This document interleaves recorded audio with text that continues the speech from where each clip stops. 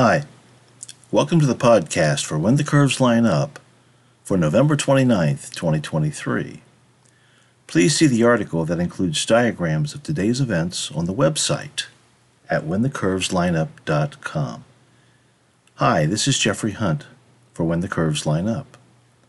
In Chicago, sunrise occurs at 6:56 a.m. Central Standard Time, followed by sunset at 4:21 p.m. Here is today's planet forecast.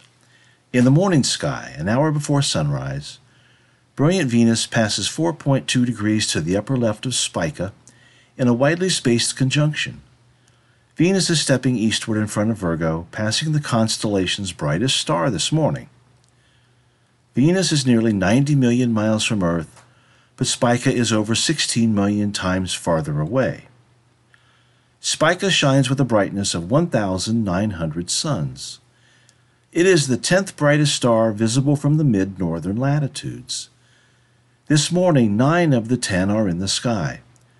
In order of brightness and not including Venus, they are Sirius, Arcturus, Vega, Capella, Rigel, Procyon, Betelgeuse, Aldebaran, and Spica.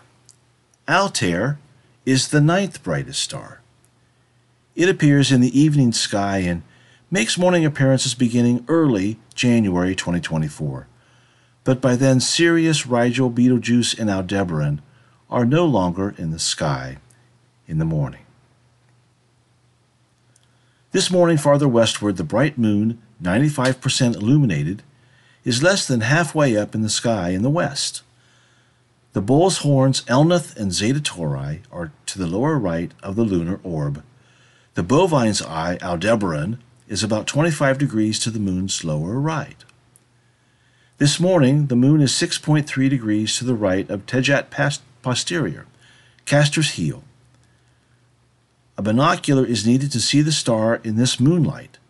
Do not confuse this star with Alhena, meaning the brand mark is to the lower left and nearly twice Tejet Posterior's lunar separation. Alhena is nearly twice as bright as this comparison star. A star cluster cataloged as Messier 35 is in the same binocular field of view with Tejet Posterior and the lunar orb. Notice the star Propus, the toe, 2.2 degrees to the left of the stellar bundle. Once the cluster is found, move the binocular slightly to the left to remove the moon's glare. This should be noted that through the binocular, the moon can leave a temporary afterimage in human vision, like that from a camera flash when one sees spots. The star cluster is similar to the Pleiades star cluster in Taurus. The Gemini cluster is about 7 times farther away than the Seven Sister and appears dimmer and smaller.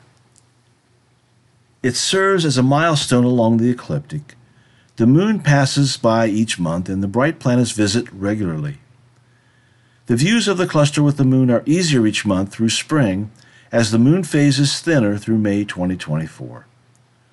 On May 10th, at an hour after nightfall, the waxing crescent moon and the star cluster nicely fit into a binocular field 5.3 degrees apart. This morning, Venus rises about 15 minutes short of 4 hours before daybreak. 45 minutes later, Earth's twin planet is low in the east-southeast, and Jupiter is near the west horizon. Both shine through the haze near the horizon, although they are somewhat dimmer. They are approaching their opposition December 10th, when Jupiter sets as Venus rises. This morning, the gap between them is 170 degrees. The outer planets' oppositions with Venus in the morning sky indicate the last date that the two planets are in the sky simultaneously. Venus steps eastward quickly and widens the gap between them. When the opposition occurs in the evening sky, this occurs that the two planets are again visible together until Venus disappears into evening twilight, racing toward inferior conjunction between Earth and Sun. This morning, Mars rises 15 minutes before the Sun, not yet visible in the eastern sky during morning twilight. In the evening sky, Mercury continues a seemingly arduous climb into the western evening sky for Northern Hemisphere sky watchers. This evening the planet is nearly 10 degrees up in the southwest at sundown. It is bright, so try to catch a glimpse of it through a binocular when it is over 5 degrees above the horizon at 30 minutes after sunset. At 1 hour after sundown, Saturn is in the southern sky over 35 degrees above the horizon. The planet is slowly plodding eastward in front of Aquarius, 7.3 degrees to the upper left of Deneb Algidi, Capricornus tail. The planet and the star may still fit in the same field of view in a binocular, but not for many more nights. The planet is generally heading towards Skate, the Aquarian's leg, and Lambda Aquarii. Farther eastward, bright Jupiter is nearly 30 degrees up in the east. It retrogrades in front of Aries, 11.3 degrees to the lower right of Hamel, the Ram's brightest star, and 13.4 degrees above Menkar, Cetus Nostral. The planet is noticeably west of an imaginary line between the two stars. Retrograde continues until year's end. The moon, 92% illuminated, rises nearly 2 hours after sundown. 2 hours later, it is over 20 degrees above the east-northeast horizon. It is in front of Gemini, to the right of the twins Castor and Pollux.